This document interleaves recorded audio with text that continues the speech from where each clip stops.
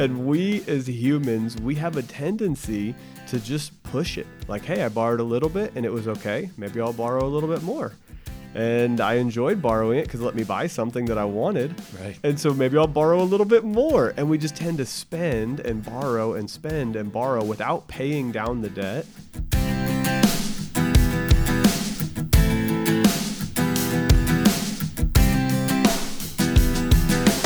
Welcome to Getting Money Right, a show dedicated to helping you achieve financial freedom through education and inspiration so you can be free to pursue your true life's purpose. We're your hosts, David Thompson and Leo Sabo, and in this episode of Getting Money Right, we're continuing our discussion about economics and how it personally impacts you. In the last episode, we spent a lot of time talking about productivity, both from a personal standpoint, a business standpoint, and an overall economic picture. Like, what does this look like in our country, the gross domestic product, and everything that we're producing? And we've introduced the idea of credit and credit cycles. We talked a little bit about the short-term debt cycle. And now we're going to talk a little bit more about the long-term debt cycle. So let's just go back to a quick reminder of what we're talking about. As we talk about the economy as a whole, there are three forces that impact the whole economy. So one is productivity growth. And we spent most of last episode on productivity growth. Then we talk about the short-term debt cycle, which is somewhere around 8 to 10 years. And then these long-term debt cycles that are impacting the economy that sometimes you don't even feel it because it's such a long term. It's in that 75 to 100 year range. So, Leo, let's talk about the short-term debt cycle and how it happens over decades and what that looks like a little bit. Yeah, and that's the thing we want you guys to understand is that the short debt cycle is somewhere between 5 and 8 years. So typically what happens is the interest rates are low. The economy looks good. Everybody's spending. The income is going up. Productivity is going up. So everything on the surface looks great. And as a result, people are spending money. Some of that spending, as we talked in the last couple episodes, comes from borrowing. In fact, a majority of it comes from borrowing. So as that's happening, debt is being added, but the income growth is also keeping up. At least on the surface, it looks like it. But this is where it begins to change because over time, people tend to spend more than they should. Mm-hmm. And as they do that, they're borrowing from the future. As we said, when you're spending through credit or borrowing, you're literally saying, I'm going to spend more today, even though my production is less. I'm going to spend more than I produce, but I'm going to pay for it in the future.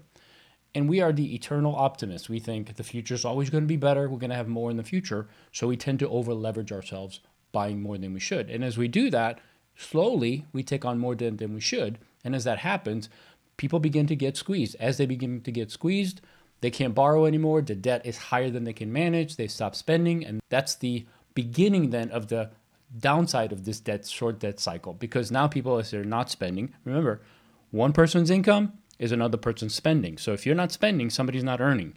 And as people stop spending because they're trying to pay their debt off, then income begins to go down. So as people stop spending money, more people make less money.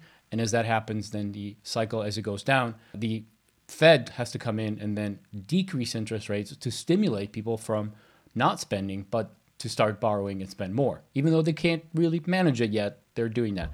So this is where the short-term debt cycle happens over decades because it's happening in 5 to 8 time frame increments, but it happens over and over and over and over again.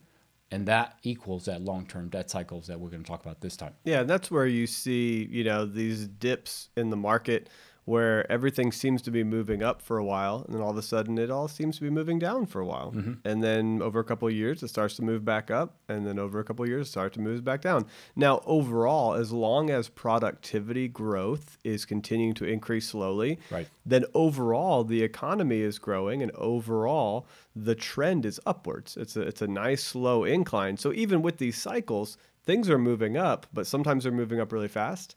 And then sometimes things are moving down really fast. Right. But then it just cycles around this consistent, steady line of productivity growth. So this is why it's so important that we talked about credit in the first couple episodes, because when credit is available, mm-hmm, people are going to use it. When there's access to money, and this is why it was important we talked about, there's somewhere between $2 to $3 trillion of actual currency in our country, but another $50 trillion of money that is simply digital credit, borrowing and lending, right? And so 50 trillion versus 2 to 3 trillion, you're looking at 90 to 95% Right. is in credit. So when we call it a short-term debt cycle, the reason we say that is because a lot of this relates to credit and debt. So when the credit is available, the economy expands because everybody can buy more. They can borrow, that which means they can buy, which means they influence somebody else's income. But when that credit starts to tighten and all of a sudden there's a problem and all of a sudden I can't make all my payments, that credit, the whole cycle starts to tighten and then a recession comes in. So this is controlled by two major factors, really. One, the central bank, the Federal Reserve, they are playing with the interest rate, making it a little bit easier to borrow, access a little bit more credit, or they start raising the interest rate, which makes it a little bit harder to borrow and lowering typical credit worthiness. So it's controlled by the central bank and it's controlled by human behavior. And we as humans, we have a tendency to just push it. Like, hey, I borrowed a little bit and it was okay. Maybe I'll borrow a little bit more. And I enjoyed borrowing it because it let me buy something that I wanted. Right. And so maybe I'll borrow a little bit more. And we just tend to spend and borrow and spend and borrow without paying down the debt or without focusing on the debt and having what Leo, you and I call a stability fund or an emergency fund. Right. So that if something goes wrong in our personal lives, we have the ability to pay our debts. Without that, human nature tends to push us forward. And hey, how much can I get away with? We see that things are going well. We think I'm okay now. I'm going to borrow $200,000 for a house because I have a job today. But maybe we're ignoring the other debts that we've taken on: car debt, student loan debt, furniture debt. And this goes for individuals, and it goes for companies, and it goes for governments. Individually, we tend to not think about the amount of debt we're carrying. Companies tend to see, hey, if debt is available and I can use that to invest in new products, new equipment, new technologies to produce faster and increase my productivity, it's always going to be a good thing. But there are always unforeseen circumstances that may cause problems. So we have this cycle. Things look like they're going up for a while, and then all of a sudden something switches where we can't pay a debt or we begin to miss our credit worthiness. Less credit is available, the interest rates go up, and then now the whole economy slumps for a while. So this is a really interesting cycle. Yeah, right. And as long as income is rising, debt is manageable, right? If I make more money every year, then I can technically take on more debt and manage it. Now, there is a crossover point where you borrow too much, and this is where this whole problem comes in. But as long as your income's rising, debt is manageable. And that's connected to productivity, right? We talked about how that really is the most important part. At the same time, if you think about in an expansion, in an economy that's going well, asset values are increasing, right? People are buying homes. The home values are going up because everybody's buying. So that, it's supply and demand. So if there's more people buying and it's of higher value, then just that brings it up across the board for everybody. And it looks like your credit is going up because you're borrowing. And the way we look at credit in the country is that the more you borrow and the better you manage it. Yes. As long as you're making your minimum payments, then the credit rating agencies actually increase your credit worthiness. Which gives you license to borrow more. Which gets you more. Right. So as long as you're increasing income and increasing in the asset, people are motivated, right? They're credit worthy. They're motivated to spend more because technically what happens is you're looking at your life and you're saying, I'm making good money. I have great assets. I've got, liquidity, and I've got more money. So I should increase my lifestyle. And this is where the pressures of just being a human come in, where you're like, well, I would like to buy that better car. I'd like to buy a bigger house because we're a growing family.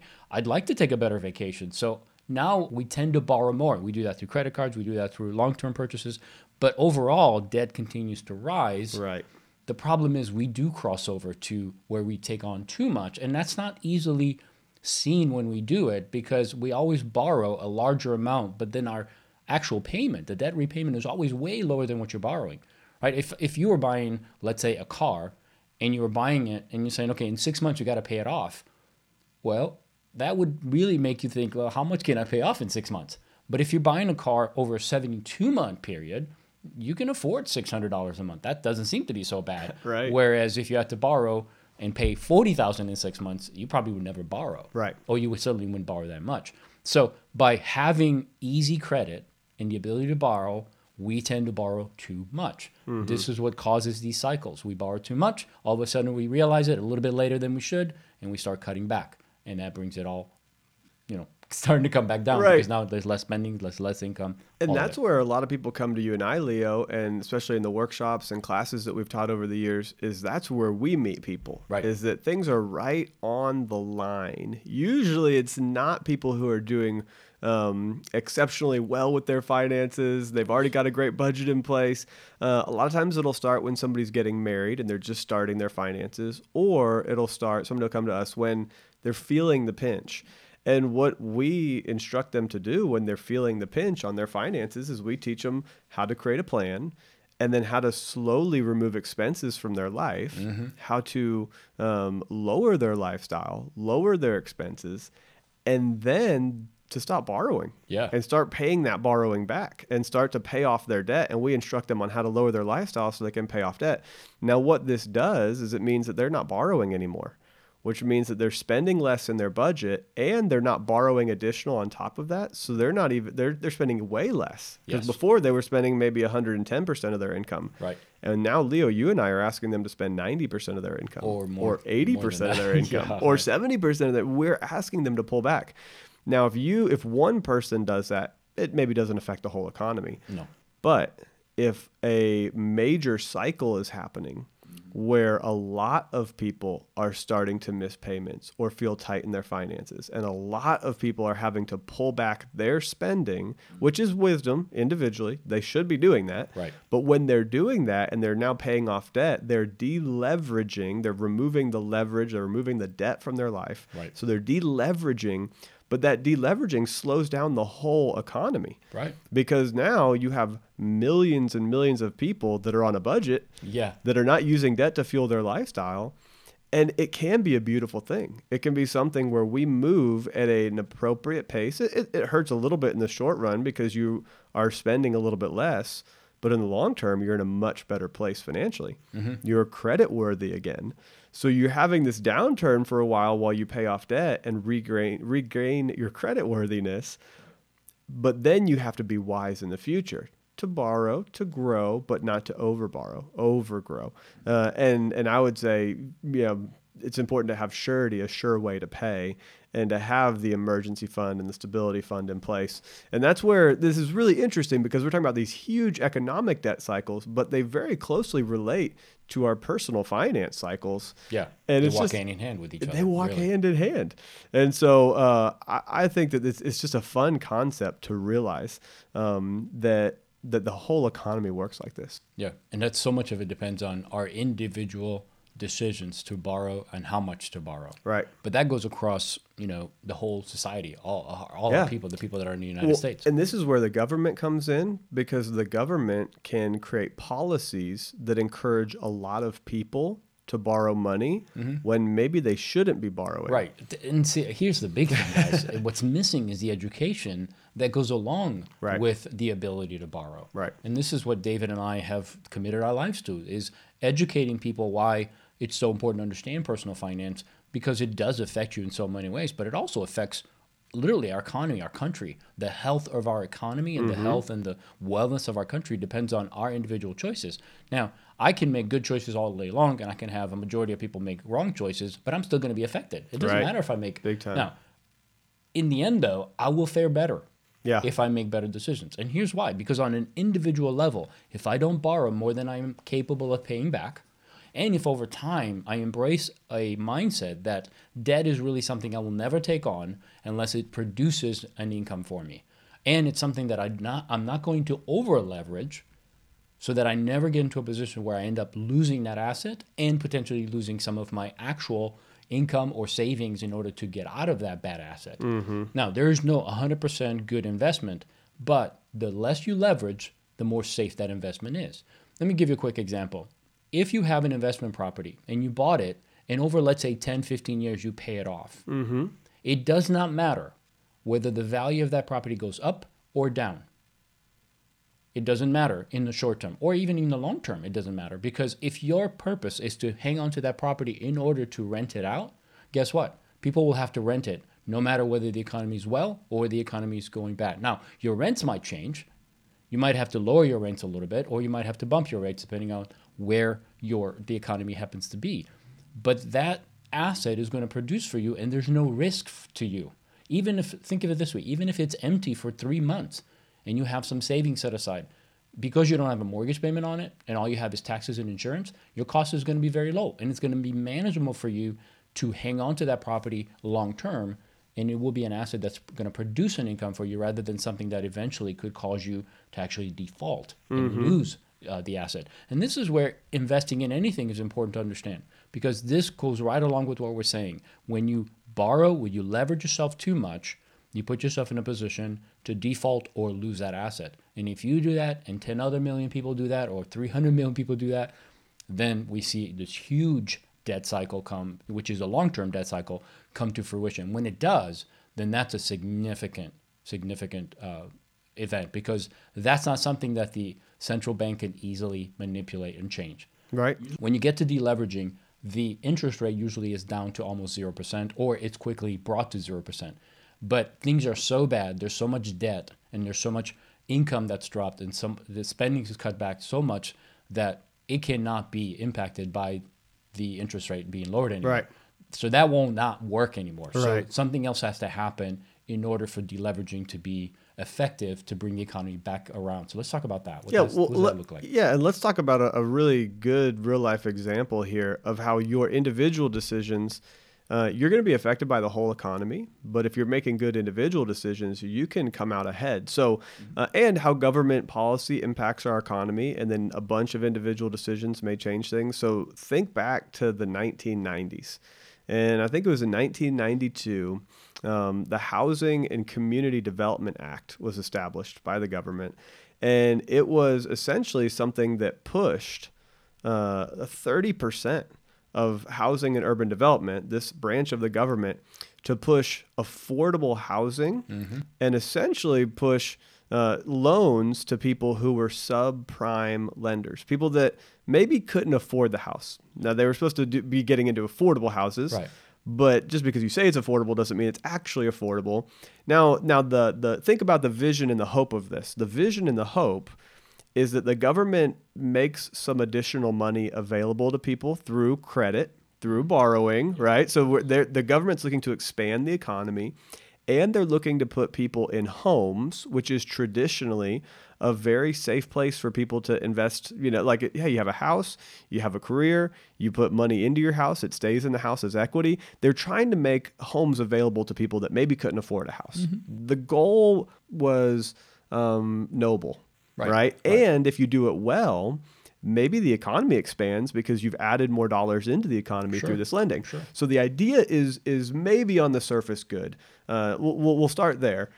But if you lend money to a bunch of people that can't afford the house, now in the 90s, we have people borrowing more and more and more. Home prices start to go up because everybody's borrowing to get a house. The home prices are going up. People are buying homes they can't afford. This happens all the way to 2005, 2006, 2007.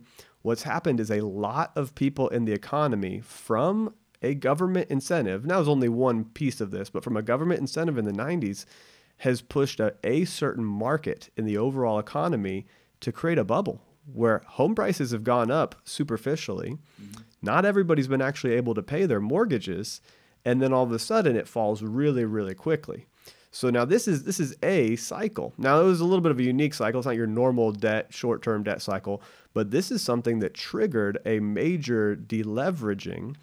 And now let's go to the individual. You, Leo, in the 2000s are saving. You have a budget. You've not overspent on a house.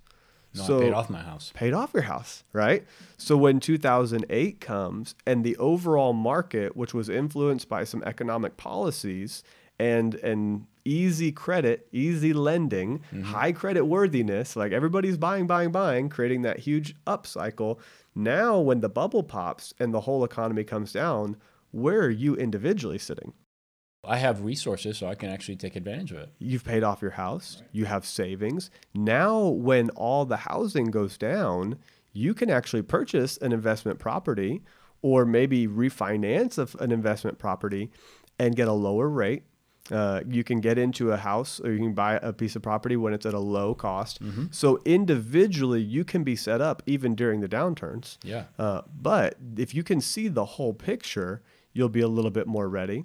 And so it shows that government policy, individual human behavior, all these things come together in a really unique way. And that's a part of what happened in 2008.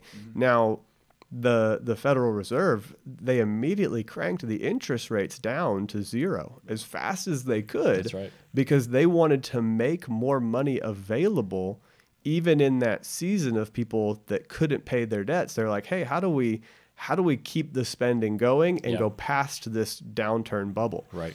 But that wasn't enough. Just having the interest rates at zero and making as much money available as possible, it wasn't working because the banks really, they're afraid to lend because they're seeing a whole bunch of people unable to repay their debts.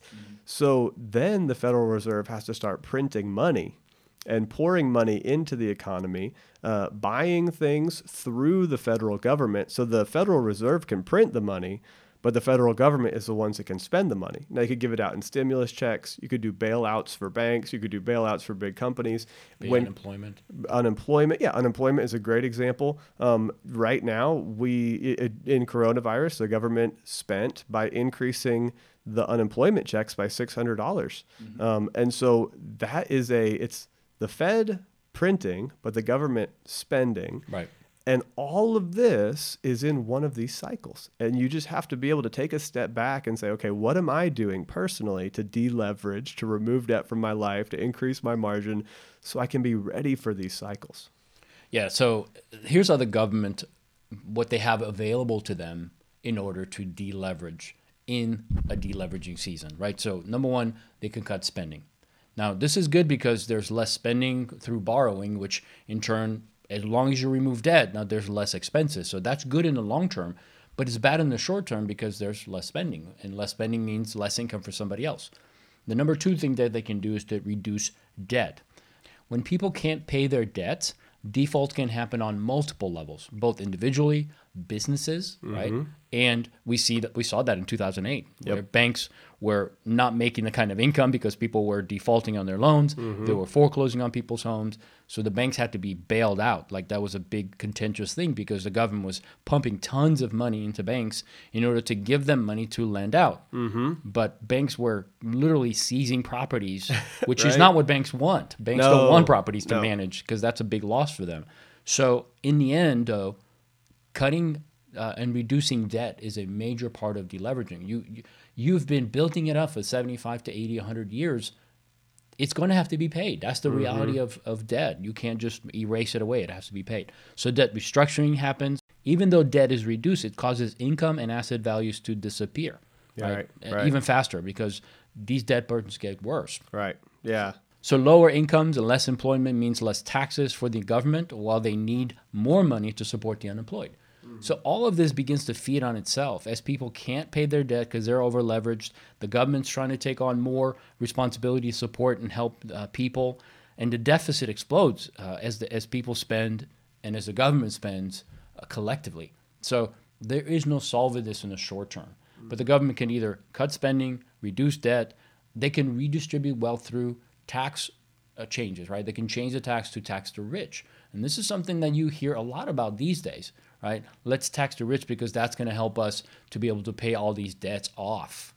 And in reality, that sounds like a great plan, but it's not. Because remember, these wealthy people have options. They could either stay in the United States or they can move out of the United States. And this has happened in the past if you research it.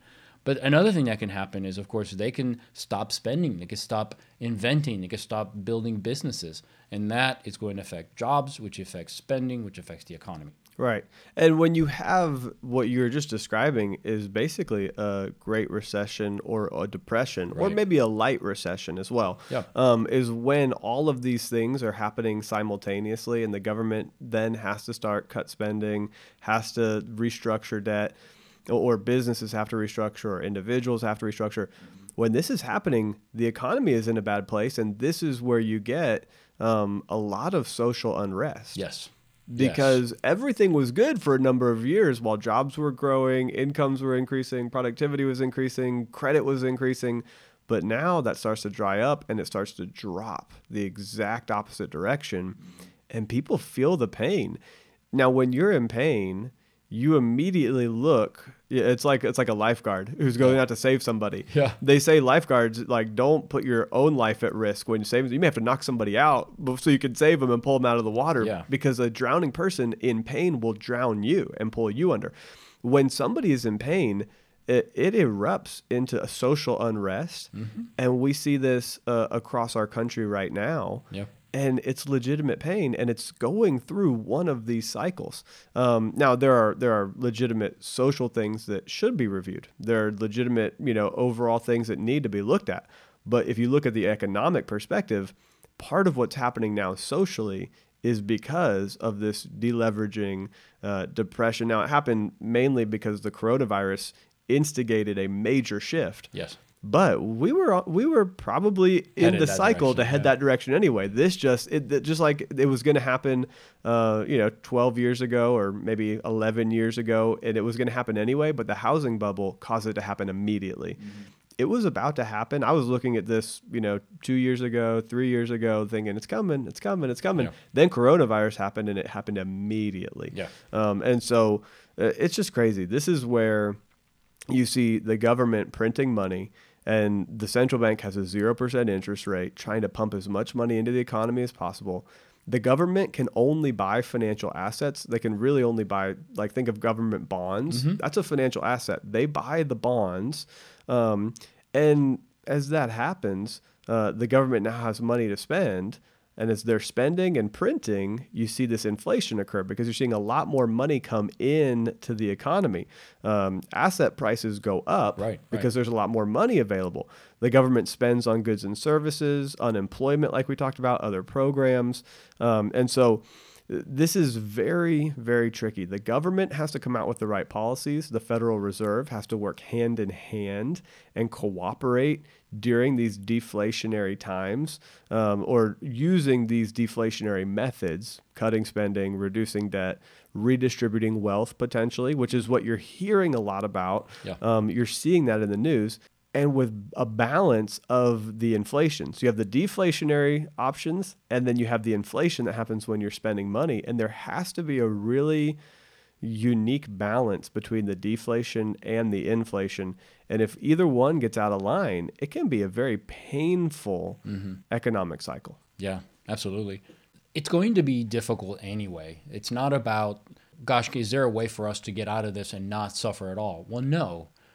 Think of it just from your own personal perspective. If you've borrowed and now you're in a position where, let's say, a third of your income is going just to credit cards and your debt, car payments, credit cards, all of that, that's going to be painful to get out of. Unless you have a rich uncle that can come and just take the whole pain away by paying all your debts, there's no way you're going to just go unscathed from that.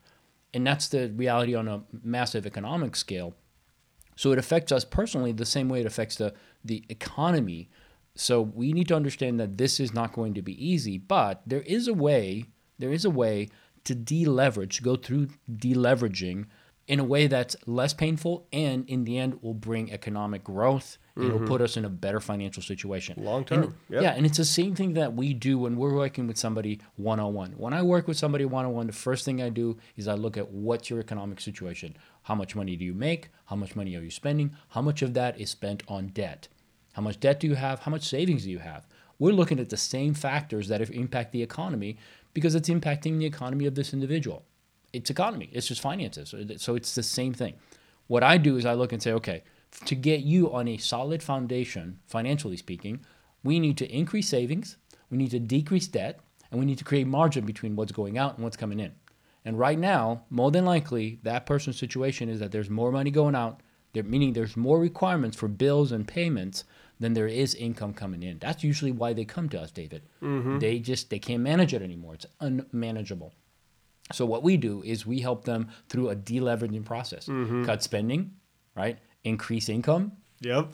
Build savings up so that you have margin so you don't have to borrow more. Because here's the thing. If I can't get you to pay down your debt, and if I can't help you to build up your savings, if I can't do both of those, then your debt's going to eat up too much of your income. And not having savings will make you run back to credit cards, which will only take more of your income. So it's a defeating cycle. It does not help. So we need to cut spending while increasing income. And it really does come down to productivity, doesn't it? I mean, That's the big That's thing. why we said it's the number one driver of the economy, that productivity growth. As long as productivity increases and exceeds above what we borrow, we're always going to be in a good situation.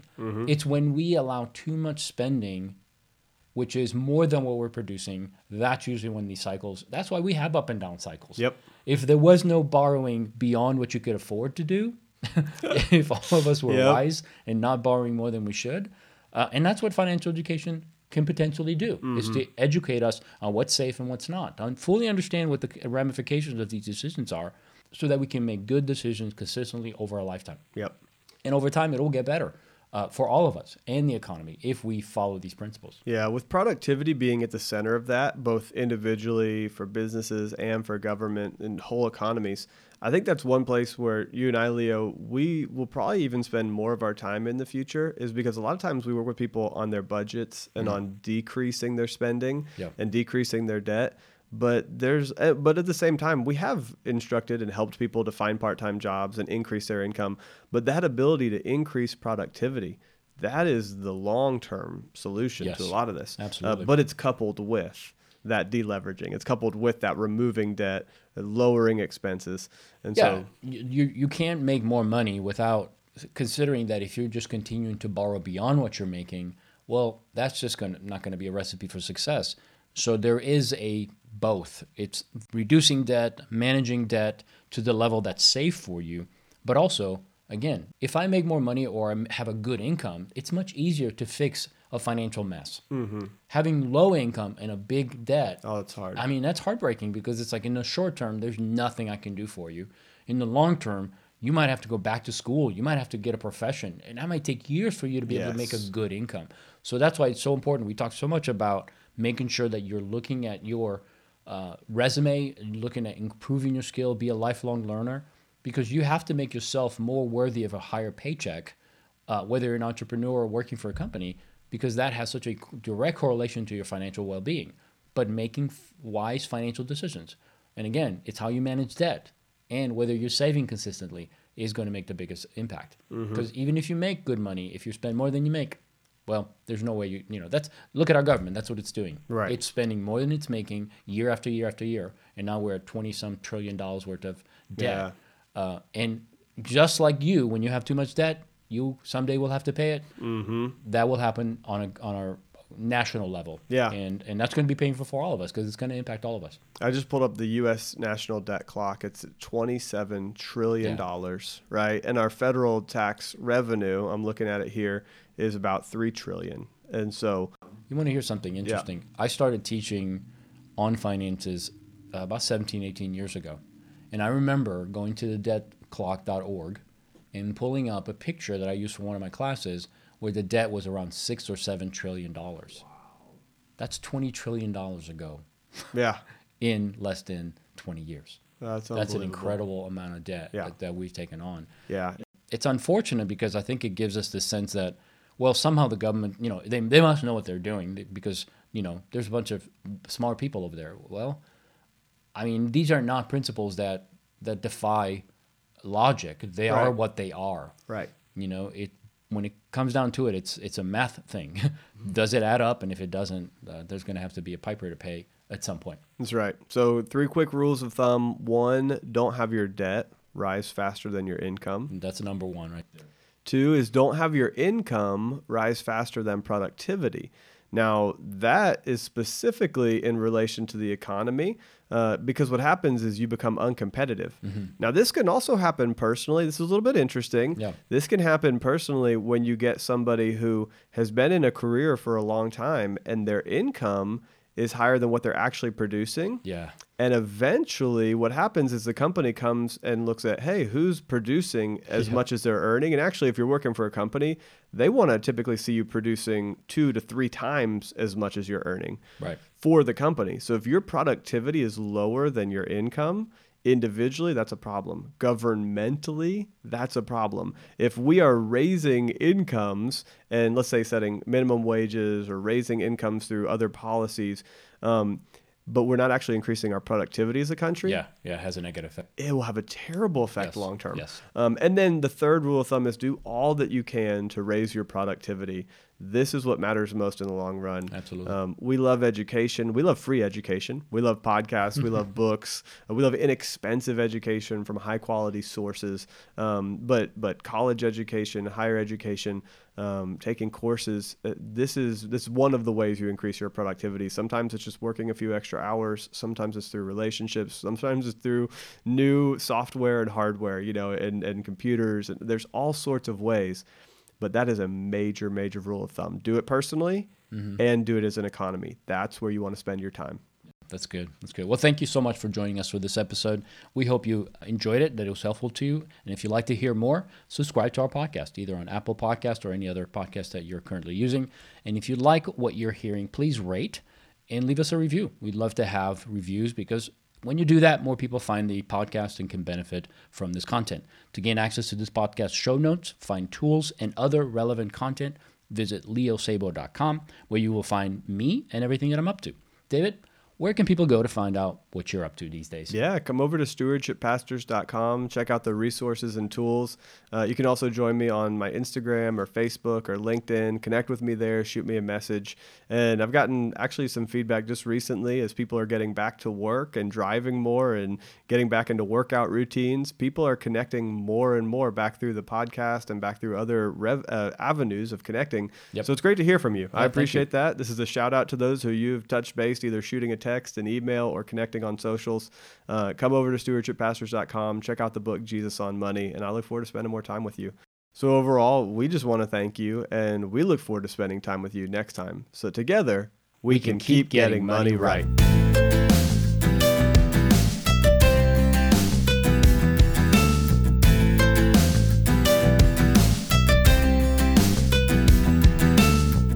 If there was no borrowing beyond what you could afford to do, if all of us were wise and not borrowing more than we should, and that's what financial education can potentially do, is to educate us on what's safe and what's not, and fully understand what the ramifications of these decisions are,